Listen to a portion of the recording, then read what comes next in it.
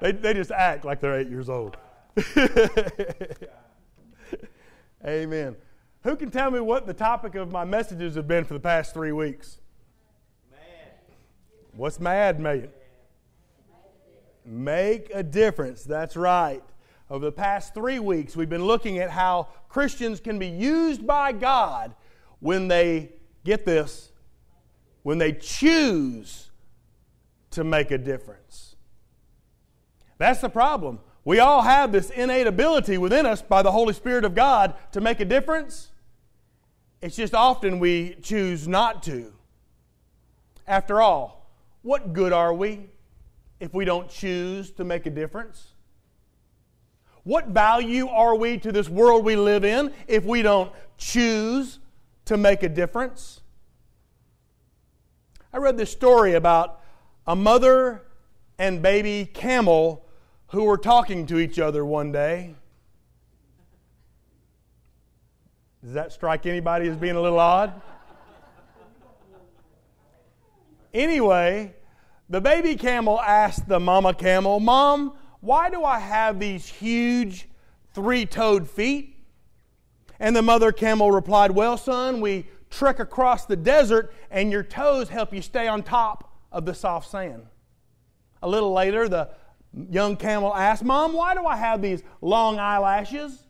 And Mama said, "Well, they're to keep the sand out of your eyes when you trek across the desert." "Mom, why do I have these big humps on my back?" "They're there to store water on those long journeys as we trek across the desert, and we can go without drinking for a long time." So the young camel said, "So let's see. I've got these huge feet that stop me from sinking in the sand. I've got the long eyelashes that keep the sand out of my eyes. And I've got this huge hump to help me store water as I trek across the sand." And Mama said, "Yes, dear." And he said, "Well, why are we in the San Diego Zoo then?" I want you to think about that story for a minute. Have you ever woke up and asked yourself, why did God permit me to wake up this morning?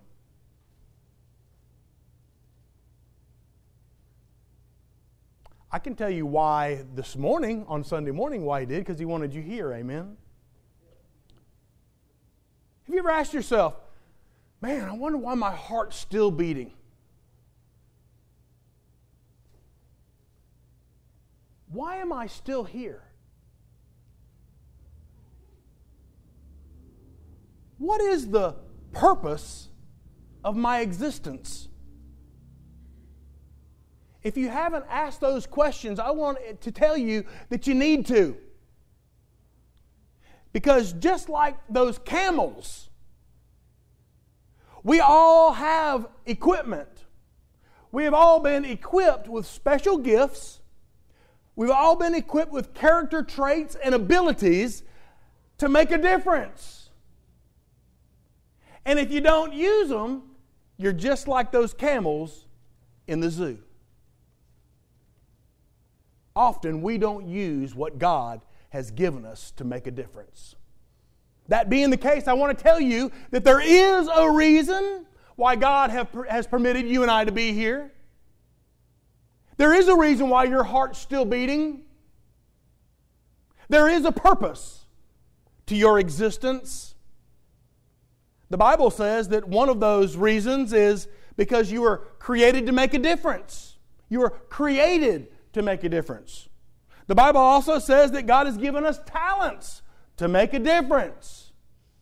Paul taught us in a sermon several weeks ago that we can make a difference when we pray unceasingly, when we live righteously, and when we evangelize or tell people about Jesus fervently. James said we can make a difference when we listen and do God's Word. When we keep a tight rein on our tongue, we can make a difference. When we minister to those in distress, we can make a difference. And when we keep ourselves clean from the pollution of the world, we can make a difference. But last week, Jesus showed us the best way that we can make a difference. He reminded us that making a difference is not about who you are. Making a difference is about who God created you to be.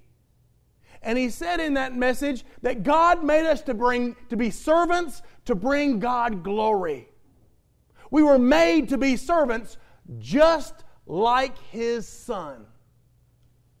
His Son was a servant. He didn't come to be served, but to serve and to be a ransom for many. At this past Wednesday morning Bible study, we talked about the fact that becoming a Christian is only the beginning of the purpose that God has for our lives. Being converted is just the first step. It's just the beginning. For in Ephesians chapter 2, verse 10, the Bible says that we are God's workmanship, created in Christ Jesus for good works, which God prepared beforehand that we should walk in them.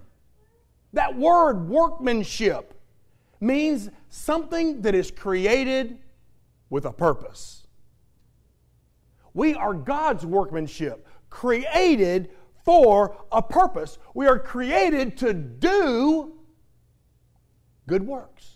We are created to do good works that God prepared a long time ago. Even Jesus said, "Let your light so shine that men may see your good works and glorify your Father in heaven." We were created to do good works that bring our Father glory. Today, we're going to be hearing from a man who struggled with a question that we all do. He struggled with the question, what is the meaning of it all?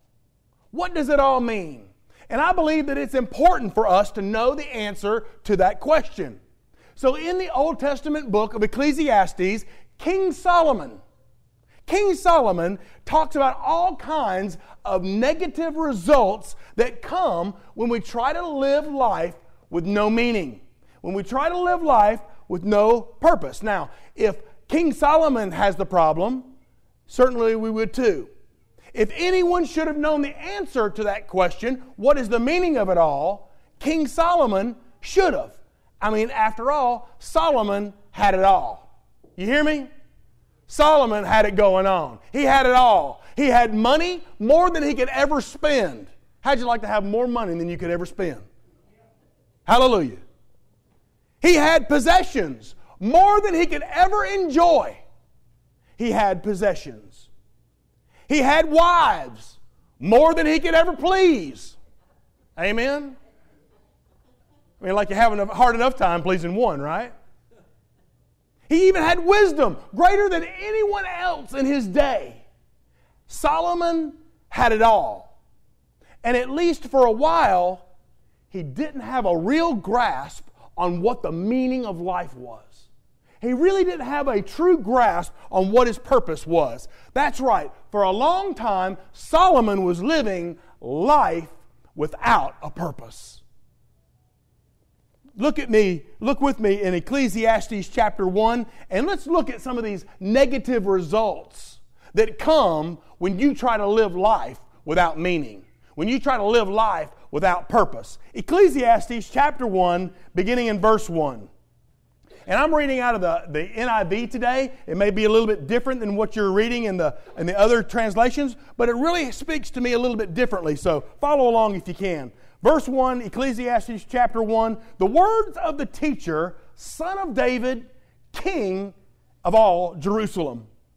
Meaningless, says the teacher. Utterly meaningless. Everything is meaningless. What does a man gain from all his labor at which he toils under the sun? Generations come and generations go, but the earth remains forever.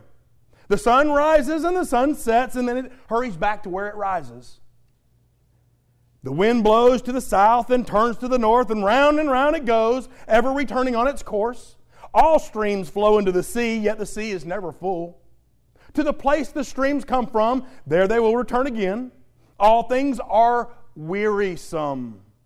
more than one can say. The eye has never seen enough of seeing, nor the ear its fill of hearing. What has been will be again, and what has been done will be done again. There's nothing new under the sun. Is there anything of which one can say, look, this is something new? It was here already, long ago. It was here before our time. There's no remembrance of men of old, and even those who are yet to come will not be remembered by those who follow. Let us pray. Father God, our sole prayer this morning is that your word would speak to us, to encourage us to realize the purpose you have for these lives we have on earth. That we pray in Christ's name. Amen. First of all, as we see in the scriptures there, when you don't know the meaning of life, life can seem empty. Verse 2 there, Solomon writes, meaningless, meaningless, utterly meaningless. Everything is meaningless. Have you ever felt that way? Where you're just spinning your wheels, it doesn't mean a hill of beans. Without some kind of guiding purpose in your life, life just won't make sense at all. Secondly, when you don't know the meaning of life, life can also seem pointless. Look there in verse 4 and verse through verse 6. Solomon says things like, generations come and generations go. The sun rises, the sun sets, and then it returns again and does it all over. The wind blows to the south and then to the north. Round and round it goes. You know, life can be a lot like that. Life can become like a merry-go-round, going round and round and round, yet never seeming to get anywhere. And here we hear Solomon saying that I think I know the result of this kind of thinking. In verse 8 he says, all things are wearisome. That kind of life is wearisome, more than one can say. In other words, this pointless way of life, living life without meaning, living life without purpose, is wearing me out. You won't have the energy for that kind of life. You have only enough energy granted you to keep your focus where it needs to be. And that merry-go-round kind of life will wear you out. But not knowing the meaning of life can make your life seem empty, can make your life seem pointless. But also, when you don't know the meaning of life, life won't really satisfy you. It just won't satisfy. Notice the last part of verse 8 there. The eye never has enough of seeing, and the ear never has its fill of hearing. We're in a generation of people who always want more. I gotta have more. More money, more possessions. I gotta have more. We've gone from a little 10-inch black and white TV to giant screens of projection and high def, LED plasma, high fidelity, stereophonic surround sound. I mean, these are beast television sets now. I even heard somebody talking about the fact that they had 300 plus TV channels. Man, I tell you what, you put a 300 plus channel remote control in my hand, you'd think I'd be happy, but I'd still be as restless as if he gave me 10.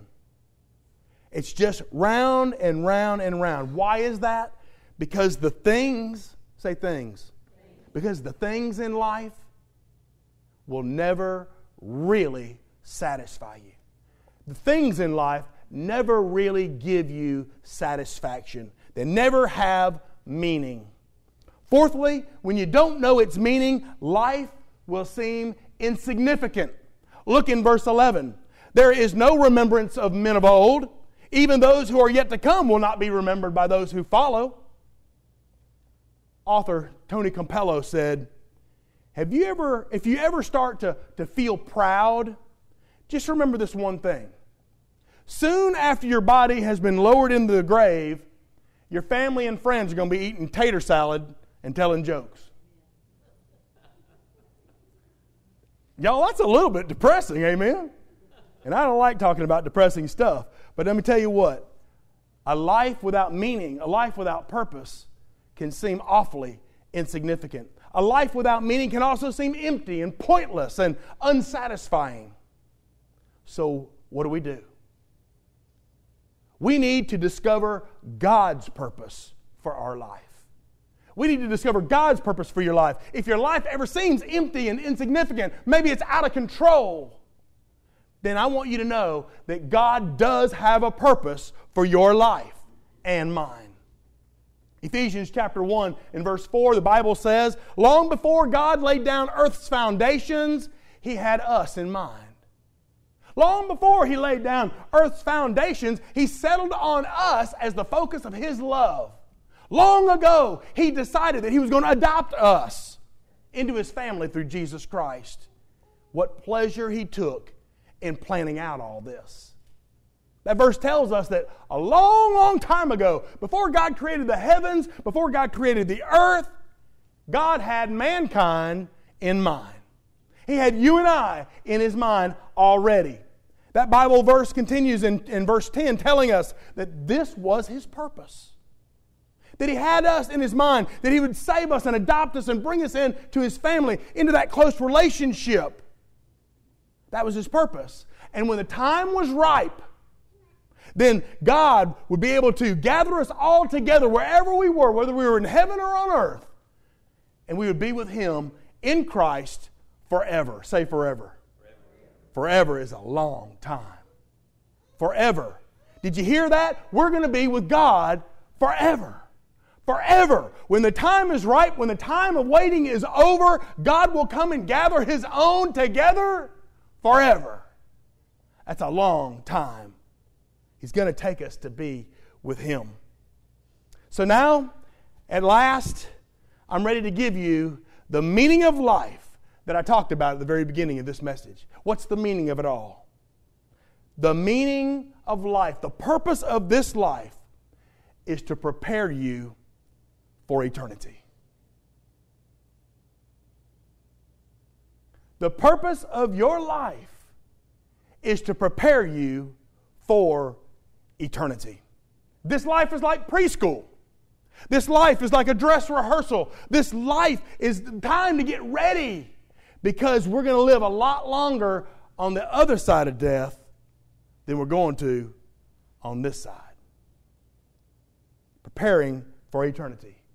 You may live to be 70, 80, 100 years old, but that's just a little speck, one grain of sand on the beach of eternity, because we're going to live forever with God.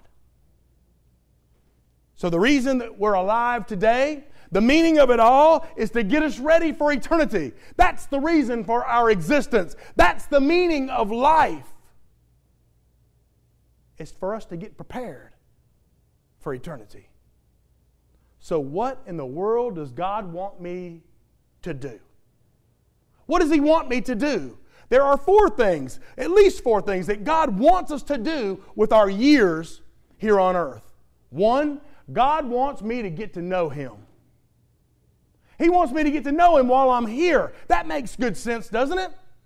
Amen? I mean, if I'm part of His family and He's my Heavenly Father, then I ought to take some time to get to know Him, right? Right?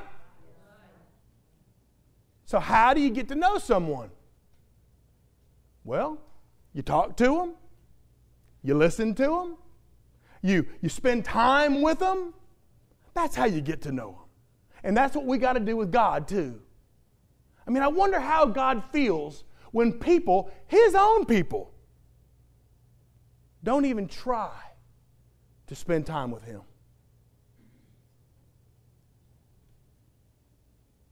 The Bible also teaches that I can come to know God when I come to know Jesus Christ, His Son. And Jesus Himself said, when you've seen me, you've seen the Father. So in following the Lord Jesus, I'm following God. And there's only one way to truly follow Jesus, and that is to understand His Word. So in being here, seeking a deeper understanding of His Word, you're enabling yourself to follow Jesus and thereby get to know God the Father. But there's another thing that God wants us to do with our years here on earth, and that is God wants me to become like Christ. He wants me to become like Jesus. If I'm a member of His family, He's my heavenly daddy, amen? And I ought to take on some family characteristics then. Just as my children ought to take on some of my traits, the good ones, I hope, amen, then I should exhibit some of the traits of Jesus. I ought to begin to resemble our Lord Jesus, God's Son. And the best model that Jesus provided was when He was being a servant. When the Lord of Lords and the King of Kings stepped down off of His heavenly throne, came down, wrapped a towel around His waist, got down on one knee, and washed His disciples' feet. That's being a servant. Being willing to lower and debase Himself to serve the likes of me. What a servant. And you know what God says? God says, yep, that's my Son. That's my Son. And I want you to be just like Him. Willing to serve. Willing to be a servant. God is so busy trying to form His character in us to make us more like Jesus. And that's always been His goal. Preparing us for eternity to be like His Son. But there's something else that God wants us to do. He wants us to do with our years here on earth, and that is that God wants me to practice being a servant. Why must I practice? After all, what is practice? Practice is getting ready for the real thing, right? If I practice for a football game, that means I'm practicing for the big game. Practice doing it for real later. See, in heaven, we're going to be serving. Did you hear that? In heaven, we're going to be serving. In heaven, we're going to be serving. So there again, I think of that Lord of Lords and that King of Kings bowing down and serving His disciples. Do you remember Princess Di? Who remembers Princess Diana? Amen? I liked her. I like Princess Di. Man, she lived in palaces. She rode in luxury automobiles. She ate the finest food. She wore designer clothes. She had expensive jewelry. She was famous. She was young. She was beautiful. But on the other hand, I also remember Mother Teresa. Old and bent. I liked her too. Living in the slums of Calcutta, India, Mother Teresa spent her time among the diseased and dying people of that nation, crowded into her makeshift hospitals every single day. 7 days a week for all of her adult life. That's what Mother Teresa did. She served other people. Which one of those two, Princess Diana or Mother Teresa, do you think was the happiest?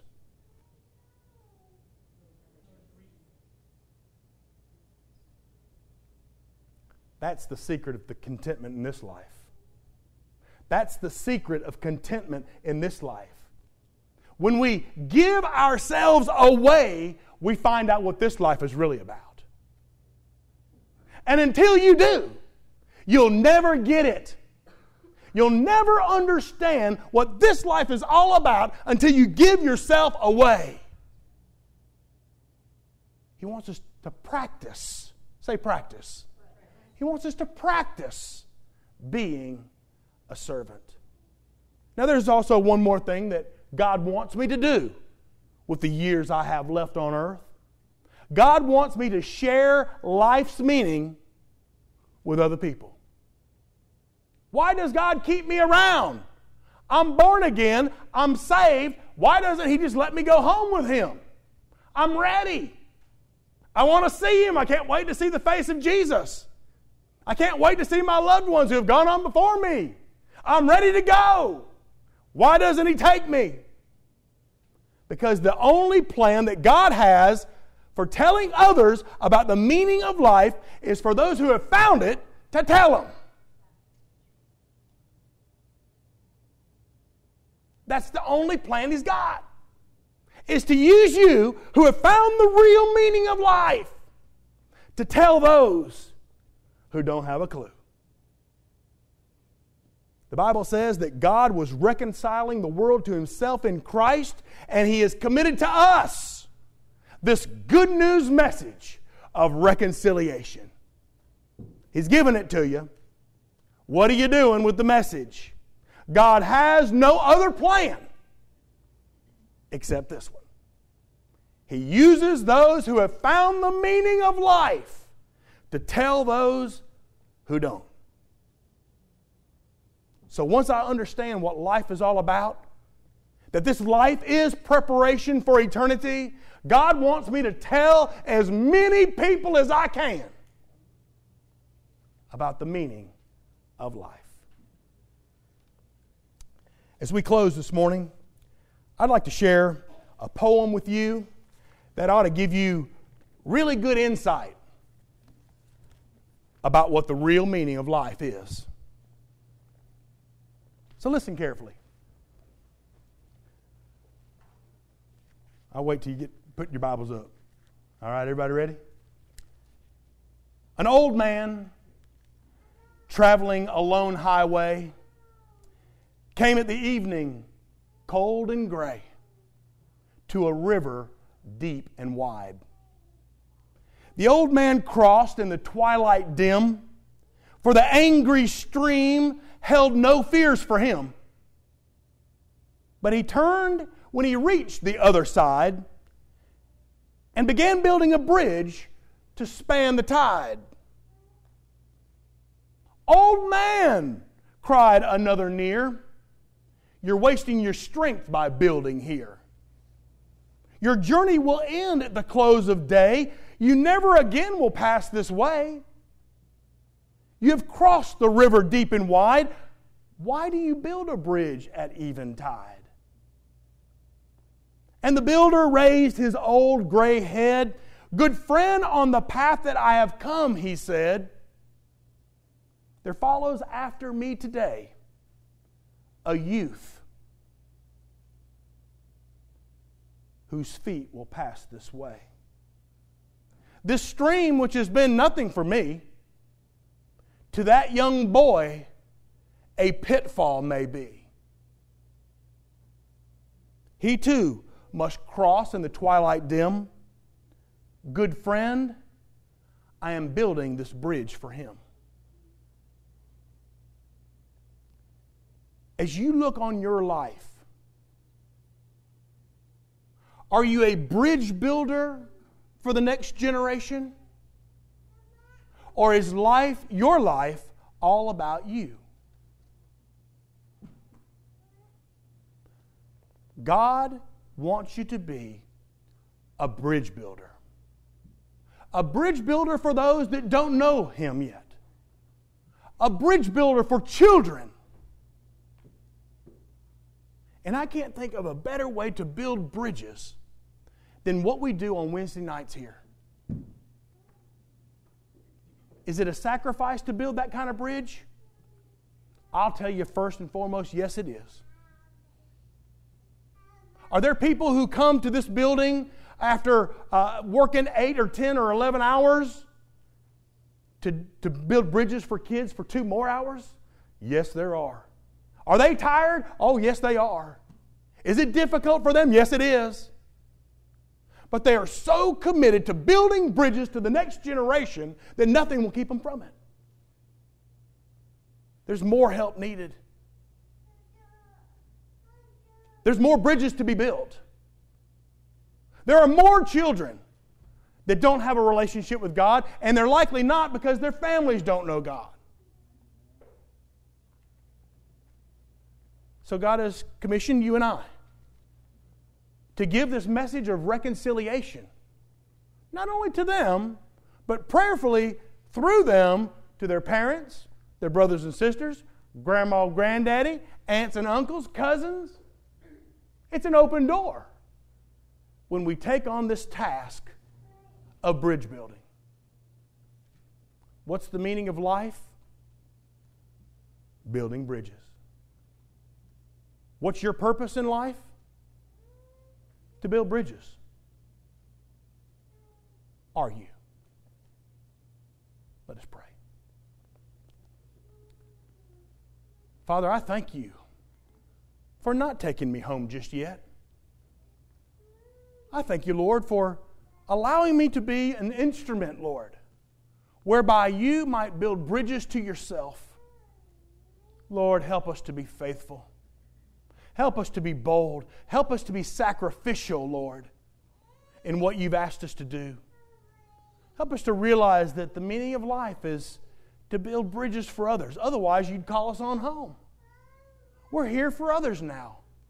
Lord, I pray in the name of Jesus, by faith, that there will be still those who would respond to myself or Miss Beverly that would want to be included in the CIA Children's Ministry. What a great way to build a bridge. A bridge not only to children, but to families. So, Lord, I pray that you continue to use us as we faithfully serve you and discover the true meaning of life, as we discover the true purpose that you've given us. Oh, Lord, I thank you so much for including us in your work of building your kingdom. Now, Lord, if there's a person here today that doesn't have a clue what I'm talking about because they've never accepted Jesus as their own Savior, as their own Lord, Lord, I pray that you'd let them know that today could be their day, that they could become part of the family of God when they receive Jesus and trust in Him as their Savior and their Lord and allow Him to dictate the meaning and purpose of their lives. Lord, they could come forward today and they could accept the Lord as their Savior and be assured once and for all that they have a relationship with you that can never be broken and a home in heaven that can never be stolen. Lord, I thank you for that promise, and I thank you for your word. I thank you for my brothers and sisters in Christ here, and I pray that you would help us all now to become faithful and obedient to your call. In Jesus' name, and all the people of Bethel said, Amen.